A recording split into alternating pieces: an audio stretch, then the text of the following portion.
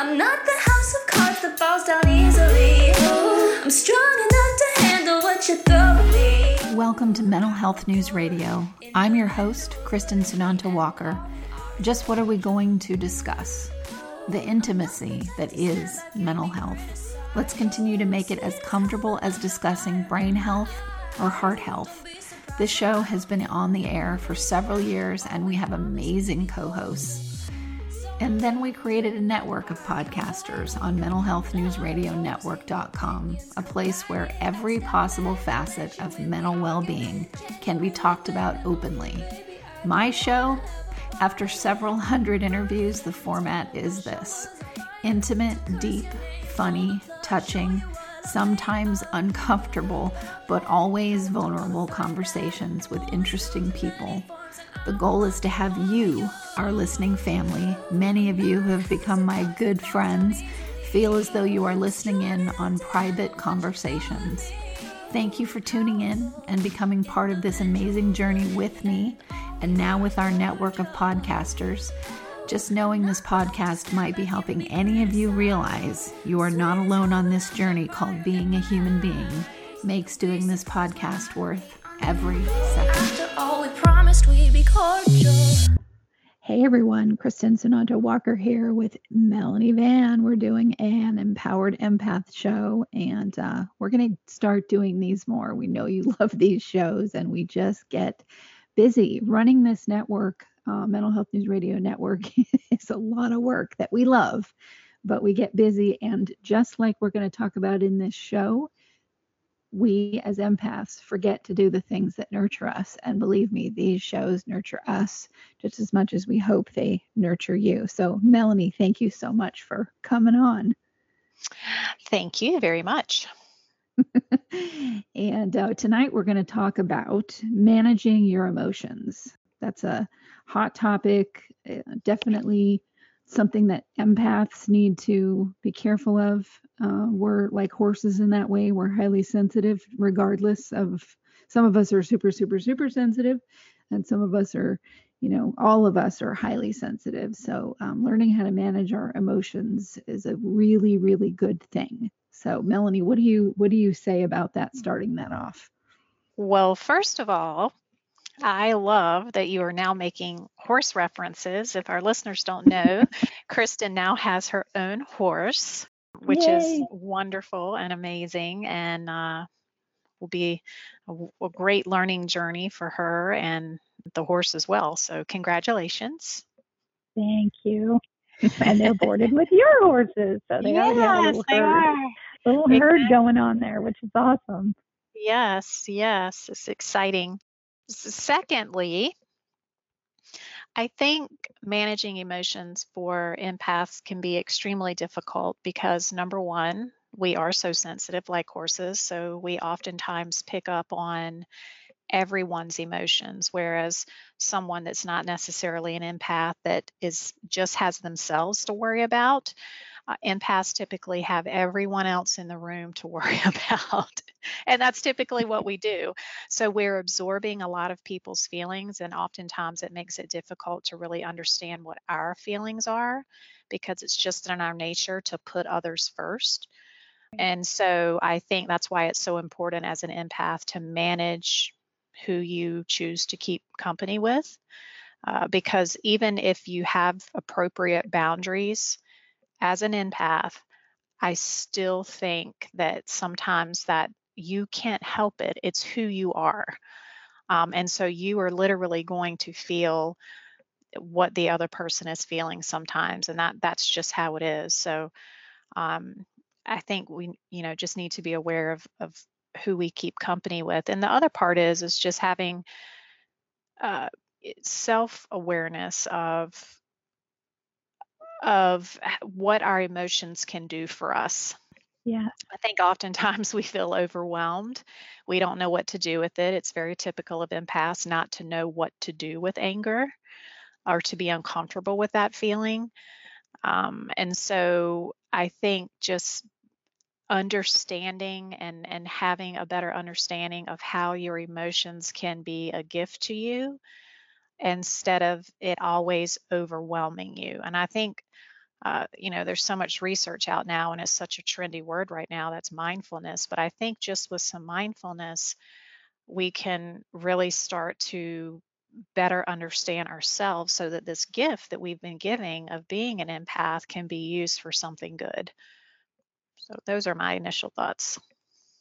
Absolutely. And I think I've had people really try to convince me that the word empath is a bad word, and that means that you're somebody that just evacuates yourself completely for other people. And while being an unhealthy empath has components to that for sure, I don't believe that word is a bad word. I think it's a gift. And I know for me, doing these shows, talking to all the people that I've talked to, working with Melanie, working with my counselor, doing all the things that I do, and saying no and practicing extreme self-care, things like that, I am now able to remember to tell myself when I'm feeling overwhelmed or when someone is in my life and they really aren't my friend, and we're going to talk about this too, but they show me how much they're not my friend, and I get it, and I need to pull away from them. It's so much easier for me now to immediately go, okay, breathe. Any emotion that's hanging around in my head or in my heart or in my system that doesn't belong to me, leave immediately. I used to never say that. I didn't even have the awareness to say that. And now I immediately know I don't feel good. Something feels really off. It's okay because, I know, okay, I'm going to go talk about this. I'm going to do all the things I do to practice self-care. But there's that extra step that I now remember to say, ooh, okay, go away, be gone, other person's energy. I don't want to carry it around. It belongs to you, and get out of here. And be very, confident in that it's going to leave because I said leave. And there were many years where, I practiced this and I had to do it again and again and again because I really didn't have the confidence. Even myself didn't believe myself to let go of it. That. Yeah. Yeah. And now I'm like, get out. Yeah. Well, everyone has the right to make a decision in their lives, period. Everyone has the right to make decisions in relationships. Everyone has that right. If something, and it's a play, it's a push and pull.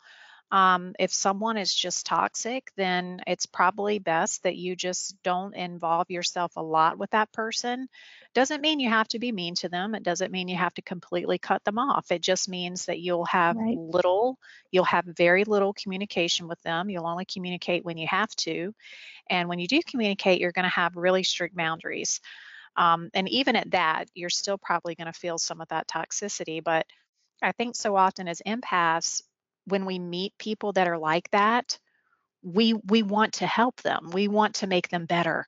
We want to be able to make them happy, or we want them to have peace, because anything outside of that just doesn't feel good to us. And so we want to do, and it's our nature to give to others and to sacrifice ourselves, that we're the burden carriers of society, right? And there's has to be those types of people. But if you're going to be a successful, quote, burden carrier, you've really got to learn how to, just like we were saying, manage your feelings. So number one, everyone has the right to end relationships that are not healthy for them. It's not selfish. It doesn't make you a bad person. It doesn't make you an unforgiving person. It just means that whoever this person is in your life is not giving to you in a way that is productive. And we all have times in our life where we run into people like that, and you just have the right to say, you know what, I really don't like that person, and that is completely okay. You don't have to you don't have to be the nice person. You don't have to be the one nice person where everyone else just can't stand whoever the person might be. You don't have to be that one person. You can, think about it as maybe you can role model to them ways to be nicer, or just say a little prayer behind their backs, or just try to be calm when you do communicate with them. so they're not constantly met with hostility. And that's where it ends. Like, there's nothing else that you need to do. I mean, quite frankly, unless you're a clinician and you get your job is to help people like that you don't have to do that in everyday life with people that are just not nice. You don't have to do that. Right. And every counselor or clinician knows that you have clients sometimes that just aren't your favorites, but you're getting paid for it and it's your job, and you're going to try to help them have self-awareness and keep appropriate boundaries. But when that's not what you're getting paid to do, then you do not have to stick around in those relationships. Exactly. And another thing that we tend to do when we have unresolved trauma, especially if we're an empath, but anyone with unresolved trauma, we can also go way in the other direction, and we can immediately think, that, oh, there's evil lurking around every corner. We need to be so careful. Everyone's a sociopath, just living in fear. And it doesn't need to be that way. That's part of the healing process. So there is nothing wrong with that stage. It's a necessary part. It's you being in hyper alert mode because you have been attacked. But know that there's another road that comes after that, where people will come in, they show you who they are eventually, and you, instead of immediately going to red alert, DEFCON 1, 5-alarm chili, you can just go, ooh, okay, this is red flag number 5. Really don't like it. Didn't see this before. I'm not going to bash my head in because I didn't see it, because, it takes time. Listen, it does. These people, narcissists, are freaking good at what they do, especially covert ones. Sometimes it takes, you can have a loose acquaintance with someone and you have no idea how they really are until you spend more time with them, or you work with them, or something in the relationship changes to where you see their covert op. And you may have known them for a while, but now you're in this new dynamic and you see, oh, this is how they are. This is how they've been with many other people in that same kind of dynamic before you. And you don't have to, you can walk away and end the relationship, but you don't have to be afraid. And you don't necessarily have to end the relationship. You can just way back off for your safety. Yes. I know, no one likes commercials, but seriously, folks, without the help from these organizations, we could not stay on the air. Please give a shout out to zencharts.com. If you're a mental health or addiction treatment center, you'll want to use their EHR. It's gorgeous, and they're just good people. And also MyGenetics, MyGenetx.com, because knowing your genetic code empowers your mental health treatment. And lastly, CopeNotes.com. We love getting positive messages right to our phones every day from Johnny Crowder. He's the lead singer of Prison, a heavy metal band sharing their music about suicide prevention, addiction recovery, and mental health. See, that was painless. Support them as they support us. Back to the show. And I think it's just smart living. It's being emotionally responsible. There's a couple of things that are coming to my mind, and that is, I've read several articles lately. No, the audience gets tired of hearing me say I read articles, but it's part of my job. It's wonderful part of my job that I you get read paid to articles. do. And so I read a lot of articles that say that you can become an empath from going through trauma. And I think to an extent that's true, or like childhood emotional neglect, or someone that has an alcoholic parent, that can actually turn you into an empath because you become hypersensitive to your environment to stay safe. Yeah. And so that can kind of turn you into an empath. But I challenge that, because I think you're born an empath. I mean, I think, it's just like your personality trait. It's that INFJ. It's that those are the sensitive people of society. You are born with a certain temperament, and then some people are born with a temperament and they're highly sensitive people, which means you actually have more nerve endings than quote normal people do. And of course, you're going to experience senses different than other people.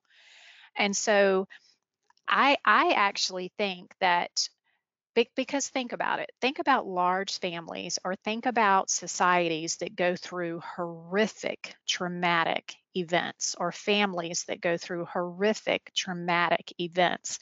And one sibling will come out relatively healthy. Of course, there are going to be some scars. And then the other sibling will not be able to make it through life without becoming an addict, without having destructive behavior. And my theory would be is that becoming depressed. Right, that sibling is the one that was an empath from the beginning. It's that age-old question, well, why do some people go through things and it doesn't really seem to faze them, and then other people go through things and it destroys their life? Well, I think it's because the setting is already there. The DNA is already there. They're already hypersensitive, and then being in trauma and having a parent that may be abusive would just make you even more hypersensitive. And and so I challenge, I just would be interested to talk to some folks about that. And then the other piece is you mentioned the word narcissism, and we've talked about this on the show before because we talk about narcissism a lot. And I've shared on the show before that as a clinician, sometimes after shows, I sit back and I think, I'll say things like those people, these people. And when I do that, I'm talking about narcissist, okay? And so I hate to generalize, because as a clinician, my core belief is that everyone has the capacity to be healed. If I did not believe that about people, I would be a really crappy therapist, right? And so there's this big piece of me that sometimes I'm like, is that, is that really the way I should feel about it? But yet I've had these experiences with narcissists in my life. I'm a clinician. I can certainly diagnose it.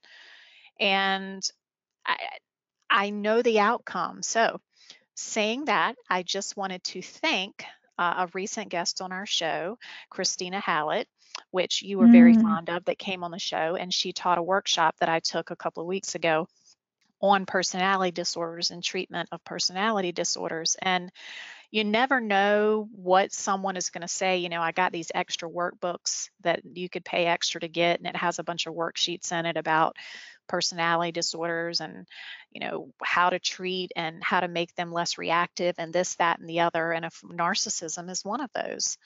And so right at the opening of the conference, of the workshop, she names off all of the personality disorders, and then she pauses and she says, and then to me, this is in a completely different category.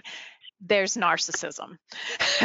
And she's like, and for the most part, there's just very little healing when it comes to them. So it's kind of affirming to me that she said that, because I oftentimes, if we're talking about mental illness and we're a mental health advocacy network, and access to diagnosis of narcissistic personality disorder is a mental illness. That's a mental illness. So who am I to judge what's harsher than the other? It's a chronic mental illness, and most personality disorders are. And I think most people kind of see, a chronic schizophrenic adult maybe, less able to function in society than someone with a major depressive episode.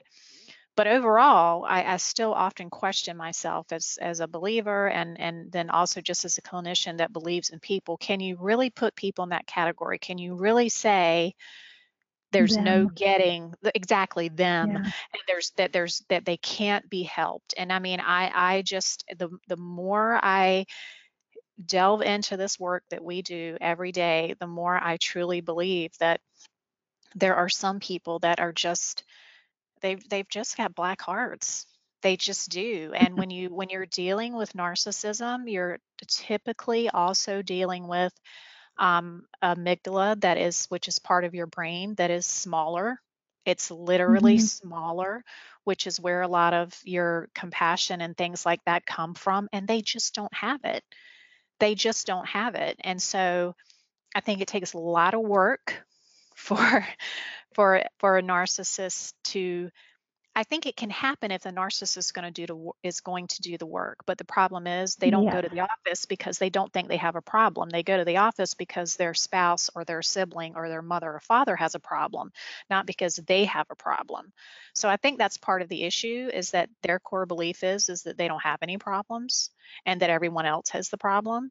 And so that's part of the difficulty of treating it. So I just, you know, wanted to clarify that Absolutely. as we talk about these things and how empaths relate to what many people say is on the opposite end of the spectrum of who they are. Right, And you, exactly. We've heard a lot of right, people say two sides of the same coin, empath and exactly. narcissist. And, to a Yes, certain degree, that's true. I understand the And statement. I I understand the understand the logic. statement too. And Yep. we've evolved in our ideas about things. 2, 3 years Yes, ago, we I would have have. never said that there's the possibility that narcissists could be helped. And now I'm like, that's why as a network that is about mental health, we are going to have people like Wendy Beharry come on and do a show and she does treat narcissists. Now, even she says, look, if we're talking about a sociopath or we're talking about malignant narcissism, Yeah. I don't think that those people can be helped. Okay. Even I, Yeah. who treats mostly narcissistic men, she says that herself. So, Yeah. we're trying to be more compassionate and be more, which is our nature anyway. It's what gets us into trouble with these people. Exactly. And the endless compassion, and also we're trying to be more empowering about it, because I'll tell you what isn't helpful. And I went through this stage too, but it isn't helpful to have anyone tell you, oh, you got another one in your life. Well, you're attracting them. You attract narcissists. That helps no one. That is shaming and blaming. And here's reality, folks. This is, I stand in a firm belief that this is the truth for me. They exist. You're going to bump into someone with narcissistic personality disorder or high spectrum narcissism all the time, especially when you are out in the public like I am, right? You're just going to, because they exist. Why are we in an epidemic? you know? Yeah. And so it's not about, oh, you attract them. It's about, how do you deal with them as they come into your life? So is there a point with this where I learned, yeah, I was letting a lot of them come in. They take a bite and they latch onto my carotid artery, and I let them, because of trauma, because of my own self-esteem issues, because I was raised by them, so their behavior seemed normal to me, even though horrific. All of those things, I let them stick around and draw a lot of blood, to the point where I was depressed most of my life. Was that me attracting them? No. That was me, though, being a sitting duck for the ones that walked in and they knew that they could latch on and make a meal out of me. Absolutely. They still come in. They still try to latch on. The difference is now, I'm wearing a collar that I put on myself that emits, screw you, I'm not a good meal for you. And I'm not tasty anymore, because I'm worked on my wounds. I keep working on my wounds. And any time one of them does get a bite in some way, you bet your ass I'm in therapy about it. I'm talking about it. I'm like, what do I need to work on and look at myself? But the one thing I'm never doing anymore is shaming myself for them being there. Ever, ever, ever. That does no one any good, especially you. Yeah, it doesn't. I mean, as long as you're actively doing the work, then I mean, there's nothing that can be said to that. And they're just certain personality types that attract narcissists. They seek you out. They seek you out. So of course there's going to be more in your life because, in a room of 20 people, most malignant narcissists or people that truly have the diagnosis of NPD are going to be able to be in a room of 50 people and going to pick out the 2 in there that they're going to be able to leech that are off of. empaths. Absolutely. They're looking Absolutely. for Yep. secondary, or they're looking for a low Yep. grade supply that they have Exactly. no respect for whatsoever, and then they're looking for prime grade A. Now, I've been low grade supply. We all have. I'm telling you right now, Yep. every single person listening to this show has been low grade supply at one point in your life, and you probably didn't even know it and it didn't mean that you had any horrible conflict with this person. Maybe you didn't even know them well enough or long enough to realize who they really are, but you were a low grade supply for somebody at some point. And I've been, grade A top choice supply because of all the things that, I do love about myself. I'm compassionate. I'm smart. I cheerlead people. I'm very forgiving. I make great things happen, and I know how to, make money and do advocacy and all these good things, because they really look for people that are really good people, because that they, especially covert ones, because then they can hide behind that and they can be associated with you and ride your coattails.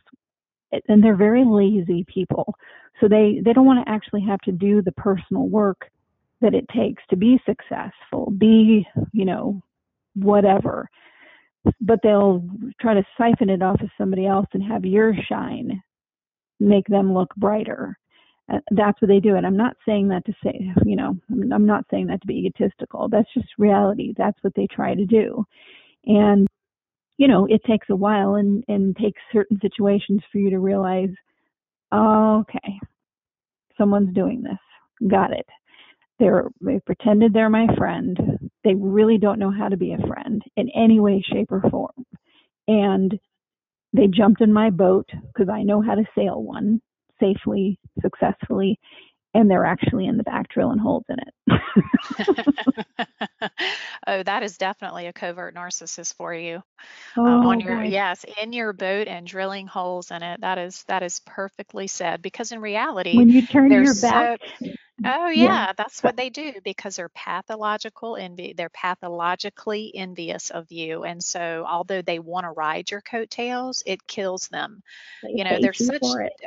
They're such dualistic individuals, and that really, I mean, think about it. Narcissists many times come off with big personalities, with kind of flamboyant and outgoing personalities, and they see Right. someone like us that also has a gregarious personality or Yep. something that really We're stands out charming about you, too. Yep. but we're authentically that. That's who we are.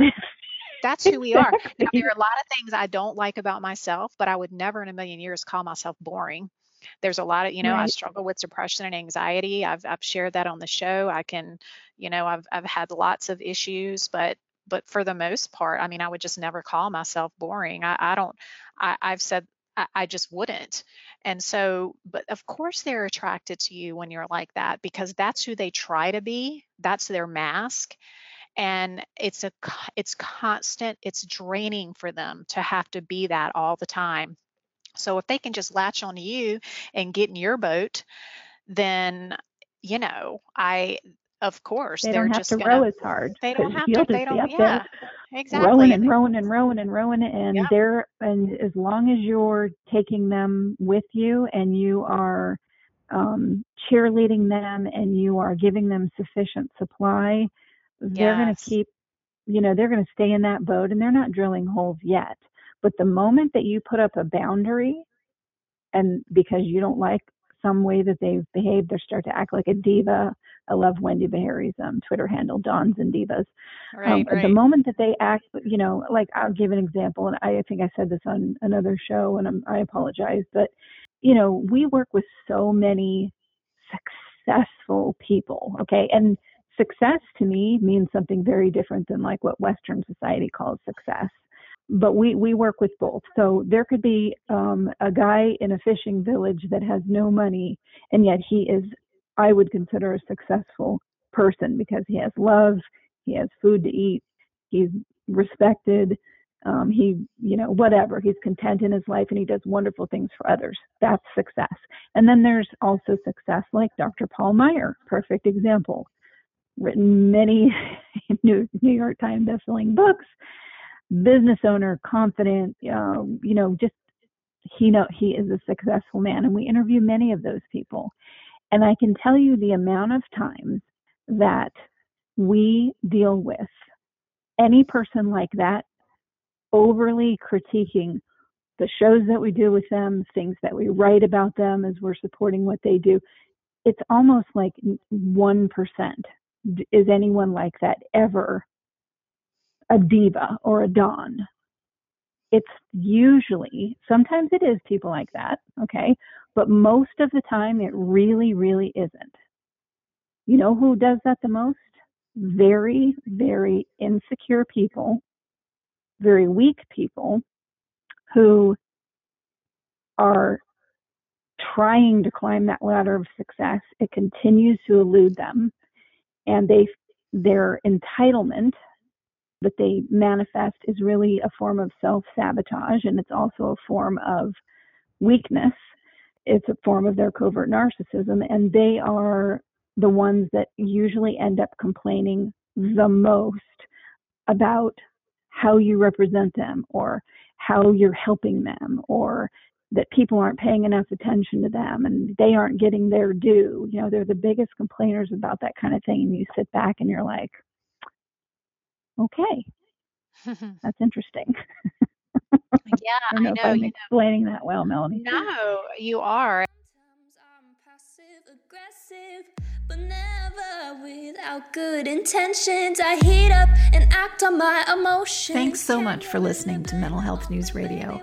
Our podcast can be found on iTunes, Stitcher, and hundreds of other podcast apps, or you can visit our website at mentalhealthnewsradio.com.